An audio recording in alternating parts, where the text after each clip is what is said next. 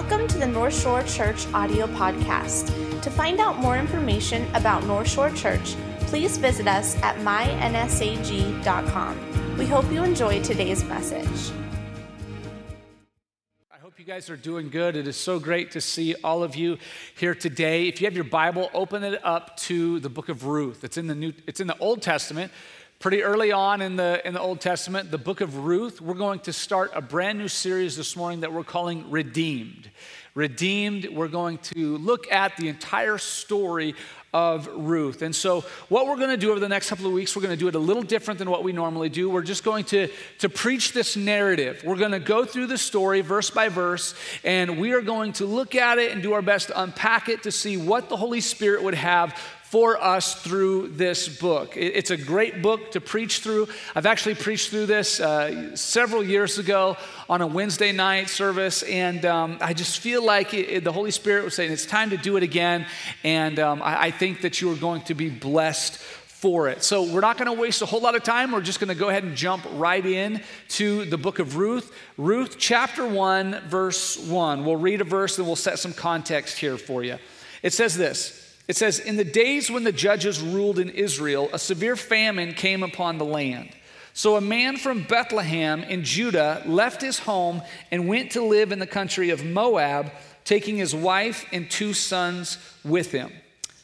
This story takes place in the time of the Judges. It's a time when Israel had no king. It was the period of time right after Joshua, who, if you remember, Moses brought the children of Israel out of Egypt, and then Joshua brought them into the promised land. And so it's this period of time between Joshua and their first king, Saul, and it was kind of a time of chaos. There was a lot of ups and downs in the nation of Israel, this was really one of Israel's darkest times in their nation's history. It was a time marked by division, cruelty, civil war, injustice. There was a lot of infighting, there was immorality, and just for the most part, it was just kind of marked with national disgrace. It was a very, very difficult time.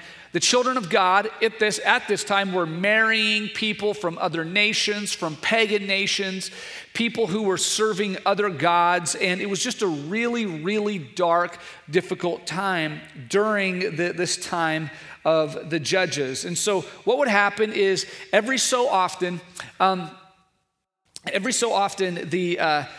judge would rise up and he would begin to rule and lead, and it would sort of right the ship a little bit, but quickly it would revert back to this time of chaos. And so that's what we have going on. I feel like my mic is a little hot. I feel like I'm super loud. If we could turn me down a little bit, Pastor Dan, if you could help me out with that. I feel like I'm about to echo up here. So this is what's happening with the book of Judges. And so that's the season that we're in. This attitude is summarized in Judges chapter 21, verse 24. It's the very, very last verse in the book of Judges. And it says this. It says, "In those days, Israel had no king. All the people did whatever seemed right in their own eyes." And so this is the backdrop for this story. This is what's going on in the time of the Judges. And while the book of Judges is sort of a look at what's happening on the national sector, the book of Ruth sort of zooms in and puts one single family under a microscope. And so we get to look at this one family during the time of the Judges. And so during this time, there is a famine in the town of Bethlehem. There's a famine in the town of Bethlehem. Now, most of the time when there's a famine in Scripture, it usually indicates some sort of judgment. And it seems like that's probably what's going on right now. Like God is trying to get the attention of his people, because just 40 miles away in the town of Moab, there seems to be plenty of food. And the famine doesn't seem to be affecting them at all. And so there's a famine in Bethlehem. There's no food. 40 miles away in Moab, there is food. There is food. Verse 2 says this: "The man's name," the man who was the husband and the father of the family that we're looking at, his name was Elimelech. His wife was Naomi. Their 2 sons were Mahlon and Chilion. They were Ephrathites from Bethlehem and the land of Judah. And when they reached Moab, they settled there. They settled in the land of Moab. Now, I don't know if they were going there to settle or if they were just trying to escape the famine for a couple of years, but whatever happened, they ended up planting roots. They ended up going to school there. They ended up starting a career there, and they settled in a place that God had never designed the people of God to live. Now, this man, Elimelech, was just a regular guy. He was just kind of an ordinary guy, and he was living in Bethlehem. And before we go any further, we want to take special note of the irony in all of this that's going on. And so just a little bit more context to what's happening. Bethlehem, the name Bethlehem literally means house of bread. The name Bethlehem means house of bread. Now, if you know anything about Scripture, you know that Bethlehem is very significant in Scripture in that King David came from Bethlehem. Bethlehem is called the city of David. And more importantly than that, Jesus came from Bethlehem. We all know about Jesus being born in Bethlehem. So at this time, Bethlehem hadn't reached that level of notoriety, but it was coming. And the name Bethlehem, the house of bread, is very prophetic in that for years and years and years, the name was prophetically declaring to the entire world that Jesus, who calls himself the bread of life, is going to come from the house of bread. But at this point in history, we're looking at Bethlehem, and there is no bread in the house. There's a famine in the land, and it's kind of a dire situation. Then we look at Elimelech, the husband and the father of this story. Elimelech, his name means my God is king. I love that name. It's strong. My God is king. Daily, he is declaring my God is king through his name. And daily, people are declaring my God is king through saying his name. It's just a good, strong name with a lot of deep spiritual implications. Unfortunately, in this story, Elimelech never acts like his God is king, which we're going to see more clearly. So we have Bethlehem, the house of bread. There is no bread. We have Elimelech. His name means my God is king, but he doesn't act like it. And then we have Naomi. Her name means sweetness, or my God is sweet. I love this name. We have a daughter named Naomi, and she totally lives up to it. She is sweet. She is kind. She is tender. I mean, she is the best. She is the girl who, if you're sick, she'll come and give you a back rub, or she'll rub your arm, and she'll take care of you. She is just sweet and precious in every single way. And so we have Naomi, my God is sweet, or sweetness, who through the end of this chapter, you're going to see, she tells her friends to not call her Naomi because she doesn't believe God is sweet and she doesn't feel sweet. She tells her friends to call her Mara, which means bitter, because she, in essence, is saying, I'm a bitter, old, angry widow. Nothing's going good for me. I'm not sweet. Don't call me Naomi. So we got the house of bread. There is no bread. We got Elimelech, my God is king, who doesn't act like it. And we got Naomi, whose name means sweetness, and she says, call me bitter. So Elimelech and Naomi, they have two sons, Mahlon and Chilion. Mahlon means sickly, okay? His name literally means sickly, right? He's probably not playing football if he's sickly. And then we got Chilion, whose name means dying, okay? So that's the names of their sons, sickly and dying. Some of you are angry with what your parents named you. You're like, man, you could have done a little better. But at least you're not Mahlon and Chilion. At least your parents aren't saying, hey, have you met my daughter sickly? Have you met my son dying? Like, they got a great future, you know? But that's what's going on. So this group of people in this time, it's just a really messed up situation. These are messed up people, that's for sure. But the good news is that God cares about messed up people in messed up situations. Amen? God cares about messed up people in messed up situations. I know there are many of you here this morning, and you are here in church. You're surrounded by God's people, and that's great. And you are in the community of God, and that's great. And you may even sort of have your Elimelech hat on, and you know the right things to say. You say, my God is king, and that's awesome. But the reality is, many of you here today are experiencing a little bit of a messed up situation. You yourself personally may be messed up. And though like I said, all of you are here. That's great. Your behaviors are messed up. Your thoughts are messed up. Your actions are messed up. Your attitudes are messed up. Your decisions are messed up. And I want you to know this morning that this sermon, this series is for you, because God specializes in working in the lives of people who are messed up. That's what God does. God sent Jesus, his son, to come live in a messed up world to redeem a messed up situation and call a messed up people back to himself. This is the gospel story, and this is what God is going to do in this situation as well. And so what happens is Elimelech is looking around at this dire situation. He sees that there's no food in Bethlehem. There's a famine. People are getting hungry. They're losing jobs, and he has to make a decision. And so he looks around. He notices that over here in Moab, there's plenty of food, there's plenty of job opportunities, there's potential for career advancement and wealth. And so he looks around and he decides that he's going to move his family from Bethlehem to Moab.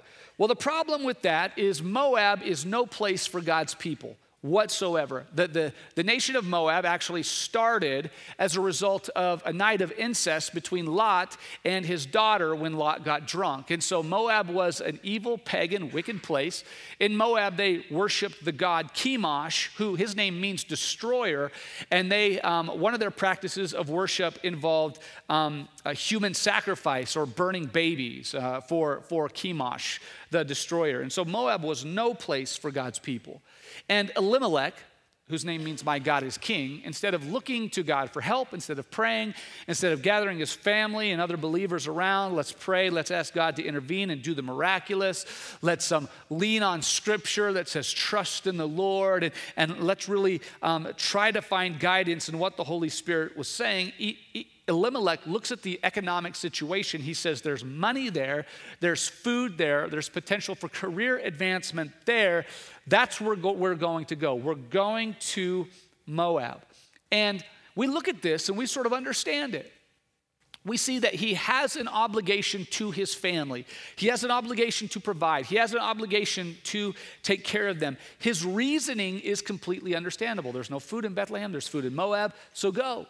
Just go take care of your family. It makes sense. It's not hard to justify this decision at all. Most likely he was thinking, we're just going to go relocate for a couple years. When the famine's over, we'll come back. But they end up settling there. It was really easy because Moab wasn't even that far away. It was just 40 miles. It was mostly downhill. It was just easy track, easy journey. They're going to go to Moab. They're going to take care of some things. But what we realize, what I've come to understand, is that most of the time, wrong decisions are the easiest ones to make. Most of the time, the wrong decisions are the easiest ones to make. Moab, or Elimelech, moves his family just 40 miles away to Moab. And in that journey, in that 40-mile trip, what he does is he completely steps outside of God's will for his life. And I think that a lot of us can relate to Elimelech. As we read stories like this and we try to see what the Holy Spirit is saying to us, we try to find where we fit in the story. And I think there's a lot of us that are like Elimelech. We come to church, we sing the songs, we say, my God is king, we tell everybody the right things, the right words, but if a problem arises, we don't operate like our God is king. We know what to say. We say that Jesus is the king. He's the King of kings. He's the Lord of lords. He's the Alpha and the Omega. He's the first and last. He's the beginning of the end. He's the bread of life. And if a problem arises in my situation, I'm going to handle it on my own. That's how most of us act. We say Jesus is king, but we rarely behave like he is. And so what Elimelech does, he doesn't talk to God about his decision. He decides to do what he thinks is best for his family and goes to Moab, completely outside of God's will. And there are times where it is frustrating because we're living inside of God's will. We're living in Bethlehem, and it feels pretty dry. It doesn't feel like great things are going great. But I want to tell you something this morning. It is so much better to stay in Bethlehem when it's dry than to move to Moab when things are going really well. Okay, it's better to stay in Bethlehem when it's dry, because even though what God is doing doesn't always make sense to us, it always makes sense to him. okay? If it doesn't feel right to us, it's always right with God because God is completely in control. And so what Elimelech does is when he steps outside of Bethlehem, when he leaves Bethlehem and goes to Moab, he steps outside of God's will for his life. And in the process, he essentially commits spiritual suicide. Because in Moab, they worship Chemosh. There's no other believers. There's no opportunity for him to grow spiritually. And so he's taking his family with him to Moab. There's some of you here this morning, and you're considering right now a move to Moab. You're thinking about going to Moab. You're on the verge of going through with a really bad decision, and it's going to have devastating consequences on your life. But the problem is you've justified it. You've thought through this logically. You feel like this is the smartest decision for you to make. It makes sense. Nobody's arguing with you because it just feels like this is the thing you should be doing. But the Holy Spirit has placed a check inside of your spirit. He's placed a check inside of your soul. And he's telling you right now, Moab is not the place for my people to dwell. I don't want you to go to Moab, but the only thing that's keeping you from going is the Holy Spirit's little, still, small voice trying to put a check in there, and you've done a really good job up to this point to ignore it, and you're getting ready to go through with this decision to move to Moab.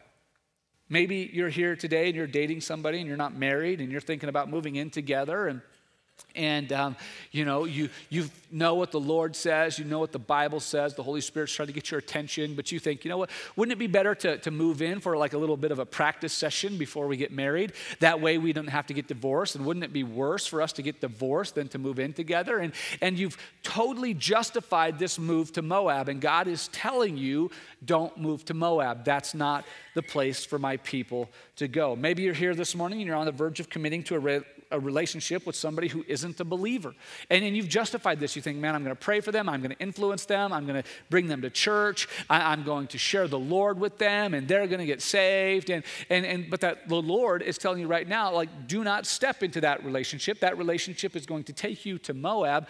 Don't do it. Listen to the still small voice of the Lord, but you've totally justified it, and you're on the verge of moving to Moab. Maybe you're here and you feel the pressure to compromise your values or your morals just a little bit for career advancement, and it makes sense. Everybody else is doing it. You wouldn't be doing anything that is outside the normal business practices, but it's something that the Lord is telling you not to do. And you're right now on the verge of moving to Moab. You're going to step out of Bethlehem. You're going to go to Moab, and you know that the Holy Spirit is telling you not to go. And we do this from time to time. Any of us, all of us, have felt the pressure to move to Moab because we think it's better there, because there's more opportunity there, because it makes sense for us in our career and our financial situation. But we have to consider the damage. We have to consider the negative implications in a move to Moab. I've heard men come to me and they justify a porn habit because at least they're not cheating on their spouse. At least they're still married. And so they take the step from Bethlehem to Moab in this pornography habit, and they've totally justified it. Listen, a move to Moab will always bring you pain. Let me say it again. A move to Moab will always bring you pain. It will always bring you pain. And maybe it doesn't happen immediately. Maybe it doesn't happen to you. Maybe it affects your kids or your grandkids or your great-grandkids. But a move to Moab will always bring you pain. And some of you know this because you've been there. Some of you know this because you're there right now. Some of you know this because you were going to go to Moab just for a little bit to check it out, to like increase your stock a little bit, but you've ended up settling there, and now you can't get out. You know, a move to Moab will always bring you pain. Let's keep going. Verse 3. Then Elimelech died. The husband and the father, he died, and Naomi was left with her 2 sons. Why did they move to Moab? So they wouldn't die. What happened? Elimelech died. Verse 4, the 2 sons married Moabite women. And so in this story, it goes from bad to worse because they knew that they didn't belong in Moab in the first place, but now these 2 Jewish boys, these 2 Hebrew boys, they marry pagan women who have grown up in a cult.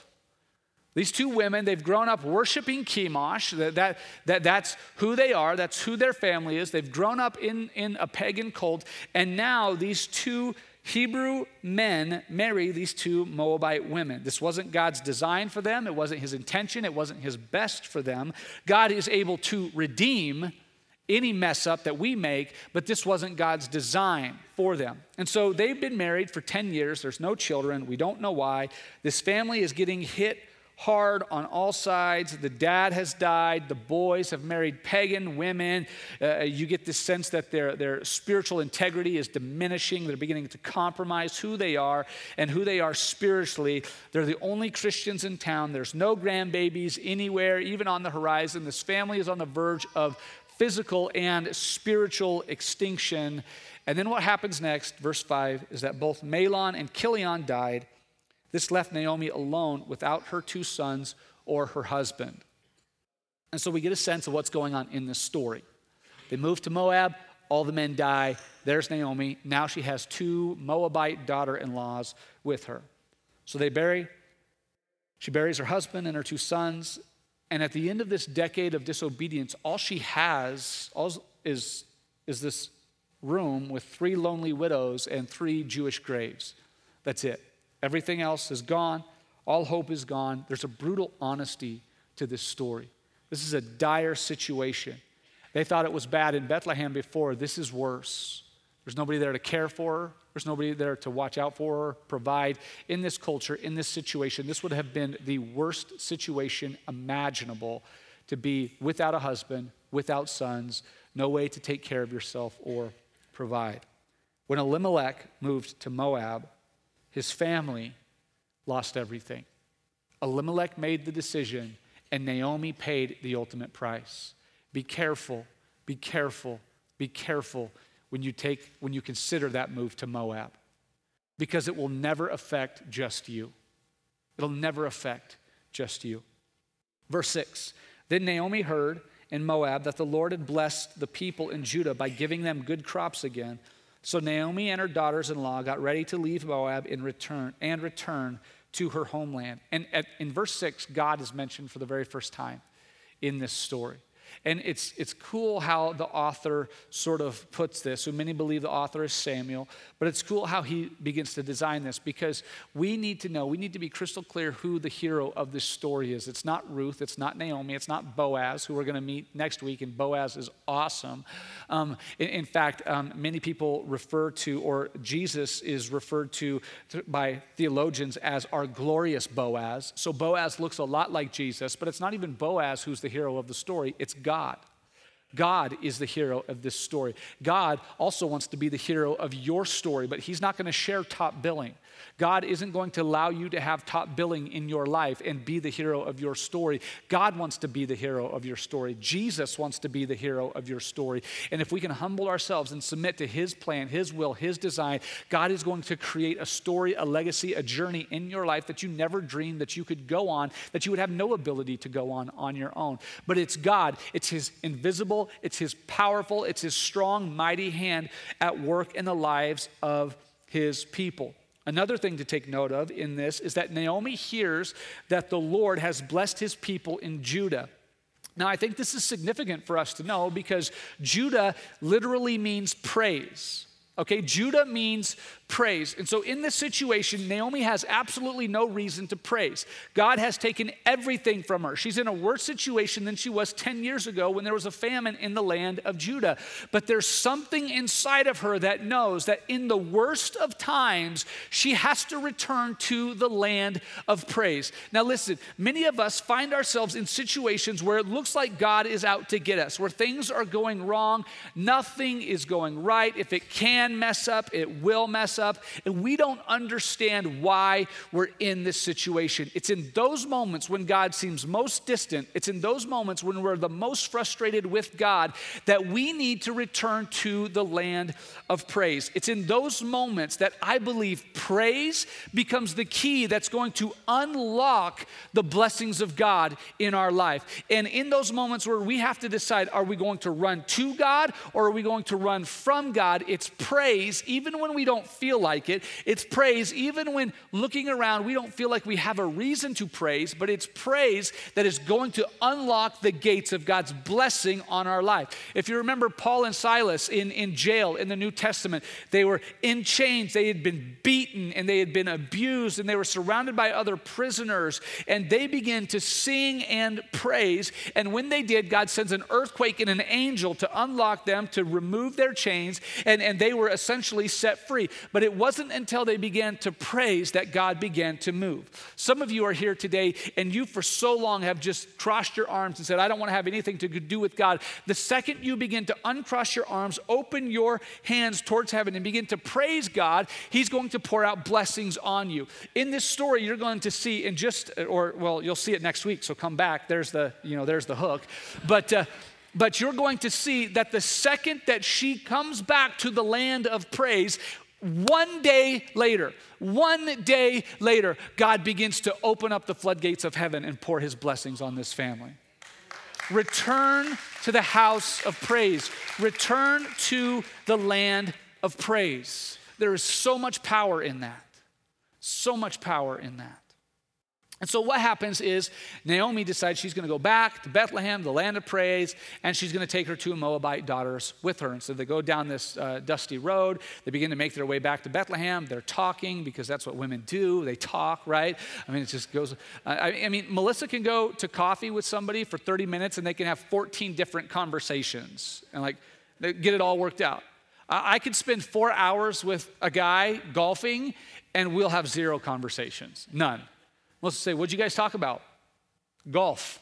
Like the extent of it was nice shot. What'd you get? But so these three women, they're walking back to Bethlehem and they're talking, and then Naomi basically tells them, look, I have nothing for you. Go back home. You'll see this in verse 8. Naomi says to them, go back to your mother's homes, and may the Lord reward you for your kindness to your husbands and to me. May the Lord bless you with the security of another marriage. Then she kissed them goodbye, and they all broke down and wept. Now you have to understand how broken Naomi is and how and just how utterly defeated she is, because literally what she's telling Orpah and Naomi, her two daughters-in-law, is go back to Moab, go back to Chemosh, go back to your gods, go find a good Moabite man, begin to worship the destroyer again. Maybe the Lord will be kind to you because he's not kind to me. And so she's asking God to be kind to these women, and she doesn't really believe that God is kind at this moment. So she's just kind of, I got nothing for you. Get out of here. And the girls say no. They're going to go to Bethlehem with her. Then she tries to talk them out of it again a second time. Verse 11. She says, why should you go on with me? Can I still give birth to other sons who would grow up to be your husbands? Things are far more bitter for me than for you, because the Lord himself has raised his fist against me. Now, it's interesting to see who she's blaming for her trouble. She doesn't blame Elimelech, who was the guy whose name meant my God is king, that didn't act like it and took them to Moab, who basically committed spiritual suicide for him and his entire family. She doesn't blame Elimelech, she blames God, because she knows that though not everything comes from God, not everything bad that happens is from God, everything has to pass through the hand of God. And so she ultimately blames God for her situation and her circumstance. She says, God is not sweet to her. God is not kind to her. God is mean to her. God, why would you allow this to happen? When Abram was younger, my son, just little, like 3 or 4 years old, we got him, or somebody got him a drum set for his birthday. We didn't get him a drum set. Those don't ever come from parents. But somebody got him this drum set. It had a little stool, had the drums and the cymbal thing, and he had these little sticks, and he would just rock that thing. I mean, he would play that thing as hard as he could, and he would just go crazy and pound it. And I'd tell him all the time, buddy, be careful, you're going to smash your fingers, because the rims, if you'd hit it too hard and you missed, you'd get your fingers, and it hurt. And buddy, be careful, you're going to smash your fingers. And he wouldn't care. He'd keep playing really hard. He'd rock out to it. Inevitably, 2 or 3 minutes later, he smashes his finger and he starts crying and he gets angry and he says, Daddy, it's your fault, right? He blames me, right? I mean, it's not my fault, man. I told you, don't play so hard, you're going to smash your fingers. Then when he hurts himself, he blames me. And we think that's silly and kind of funny, but we do the exact same thing with God. Listen, we do. We blame God when he allows us to make a mess of things and we hurt ourselves. We say, God, you should have stopped me. God, it's your fault. God, why did you let me do this when you knew I was going to get hurt? Like, look, we want free will. We want to have the choice to move to Moab, but then we get mad at God when we move to Moab and things that happen in Moab happen to us. And God is like, what do you want me to do? This isn't my fault. I told you. It's a whole lot easier to blame God after the pain than it is to obey God before the pain. Listen, it's a whole lot easier to blame God after we hurt ourselves than to obey God before we do and keep us away from that pain. God says, here are the parameters of a life that I'm going to bless. And it's available to absolutely everyone. But if somebody steps outside of those parameters of the place that God is going to bless, and things don't go well, or their situation goes bad and they get hurt, is it God's fault? No, because God has set the parameters. And he says, if you stay within these parameters, then I'll bless you. And God sets laws. God sets universal laws that we don't debate. Laws like gravity, and they are there, and we understand them. But we have a hard time believing that God also sets spiritual and moral laws in place as well. That if we live within the boundaries of the place that he's going to bless, then he will. The 10 Commandments that he gave to the Israelites back in the Old Testament. Basically, God says, if you live this way, you will know a good life. If you do this, if you follow this, then things will go better for you. It doesn't mean that everything is going to be perfect. There's still going to be dry times in Bethlehem. But if you live this way, it will go well for you. But we get angry. Some of you are here today and you're angry because you feel like God has been mean to you, like he's raised his fist against you, like he's out to get you. The reality is, what you've done is you've stepped outside of the parameters of what God is blessing, and you're angry that he's not blessing you. Leave Moab. Come back to Bethlehem. That's the place where God blesses. But it's a lot easier to blame God after the pain than it is to obey him before it. Bethlehem in the dry season is way better than Moab. It's always better to stay in Bethlehem. Let's keep going. Verse 14. And again they wept together. And Orpah kissed her mother-in-law goodbye, but Ruth clung tightly to Naomi. Orpah turned and went back to Moab and back to Chemosh, back to the destroyer. And in one last effort, Naomi begs Ruth to follow. Now Ruth begins to speak for the first time, and her words are legendary. This is what she says in verse 16. She says, don't ask me to leave you and turn back. Wherever you go, I will go. Wherever you live, I will live. Your people will be my people, and your God will be my God. Wherever you die, I will die, and there I will be buried. May the Lord punish me severely if I allow anything but death to separate us. Many believe that this was Ruth's conversion. This was where she committed her heart to serve Jehovah God. And it's interesting that Ruth has more spiritual maturity in this moment than Elimelech, the Hebrew that grew up serving God. She exercises more spiritual maturity in that moment than Elimelech did, because what Ruth said is that though I could go back to Moab, though I could find somebody to marry, though I could make much of my life, I don't want to go there because that's where they serve the destroyer. I'm going to follow you, I'm going to follow your people, and I'm going to follow your God. Because I've committed my life to God, I'm going to give him everything. She says, I don't care what the financial situation is, I don't care what the circumstance is, I'm going with God. Those are going to be my people. And she exercises all of this spiritual maturity. Verse 19, so the two of them continued on their journey. When they came to Bethlehem, the entire town was excited by their arrival. Is this really Naomi? The woman asked. And so picture this. Naomi and Ruth walk into Bethlehem. They walk down this dirty, dusty road, malnourished, tattered clothes. Things have been really hard for really long, and they come sort of limping into Bethlehem. Naomi looks completely different than what she did when they left. And the women there in Bethlehem, they look across the street and they see Naomi, or what looks like Naomi. And they begin to holler out to her. They say, Naomi, is that really you? Naomi, come, let's catch up. Where's Elimelech? Where's the boys? What's going on? Come here, Naomi. And there must have been something in those questions that just angered her. Because in that moment, she says, look, don't call me Naomi because God has not been sweet to me. Don't call me Naomi because God's not been nice to me. Call me Mara because I am bitter. Let's read this. Verse 20. Don't call me Naomi. Instead, call me Mara, for the Almighty has made life very bitter for me. I went away full, but the Lord has brought me home empty. Why call me Naomi when the Lord has caused me to suffer and the Almighty has sent such tragedy upon me? And she bears her heart. She bears her soul. She says, I'm angry with God. He is not kind. He is not nice. And what happens oftentimes when people are in Naomi's situation and they bear their soul like that, the people of God don't know how to react. If you've ever been in a life group or a Sunday school or had a conversation with somebody, they say, I'm angry with God. He's a jerk. He's mean, and then it's your turn to talk. You're like, I don't know what to say, Because we trust in our own Christianese. We trust in our own, like, my God is king type statements that we don't really believe. Like we're here, and sometimes, the pastor will say, God is good, and then we know all the time, right? We respond all the time. But some of you are sitting here thinking, not to me. No, the pastor says, my God is good, and you're like, well, he's not been good to me.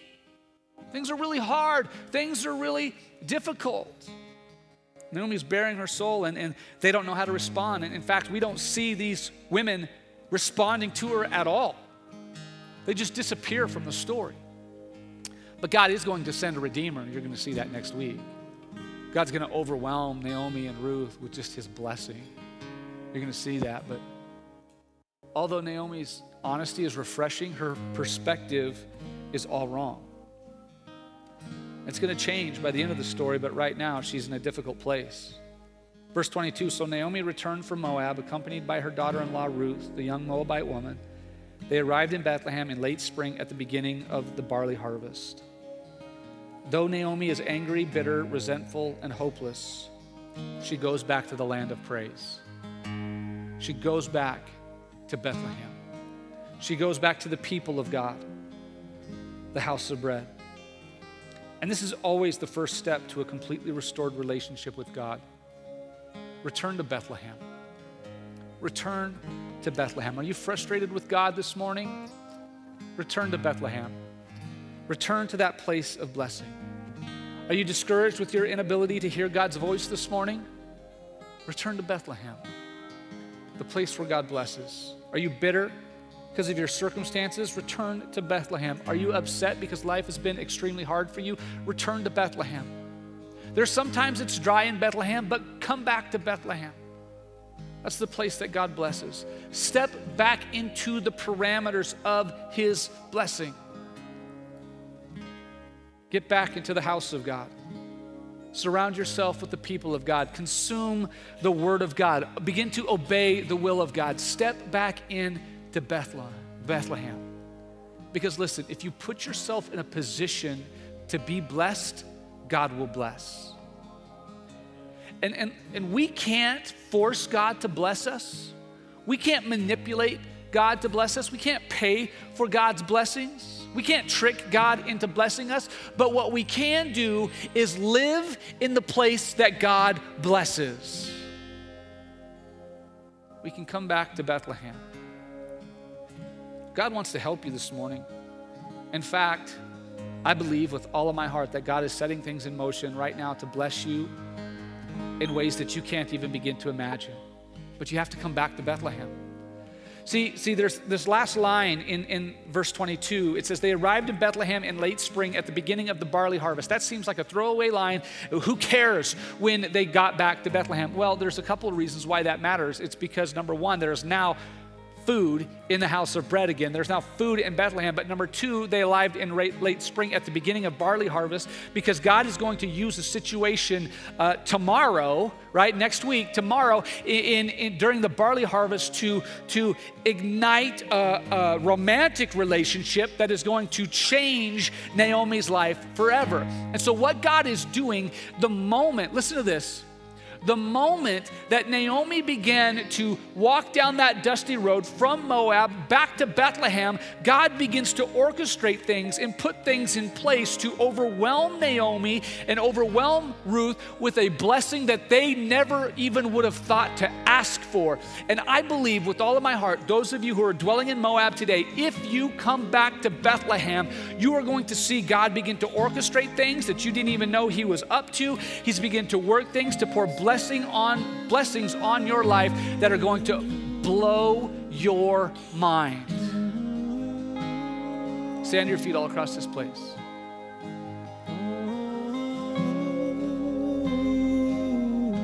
Will you position yourself within the parameters of God's will? Will you position yourself in that place that God blesses? I want to close with this simple question.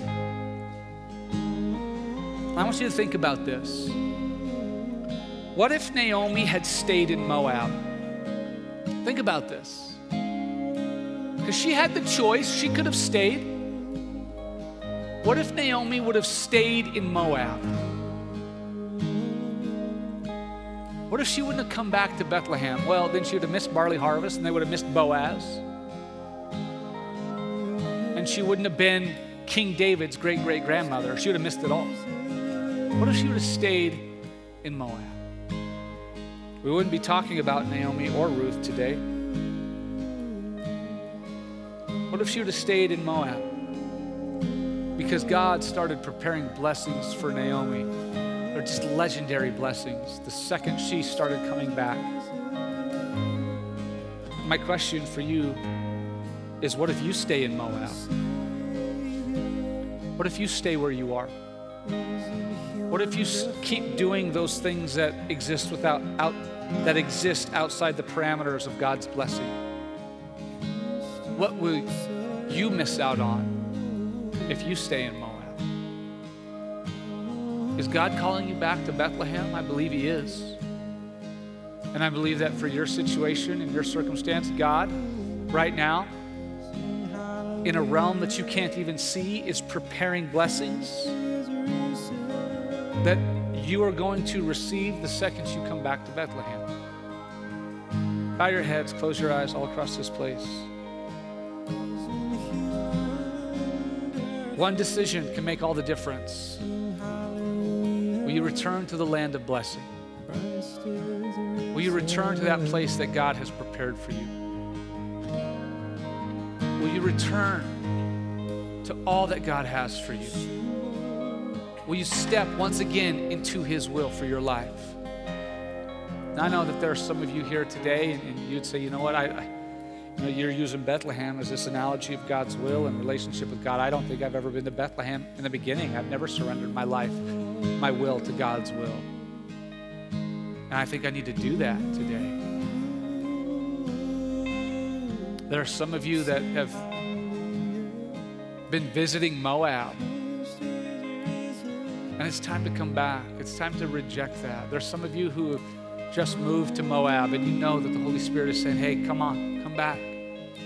There's some of you here today who've settled in Moab, and it's time to come back to Bethlehem. It's time to come back to Bethlehem. We hope you enjoyed today's message. If you would like to connect with us, or if you want more information about North Shore Church, please visit us at mynsag.com.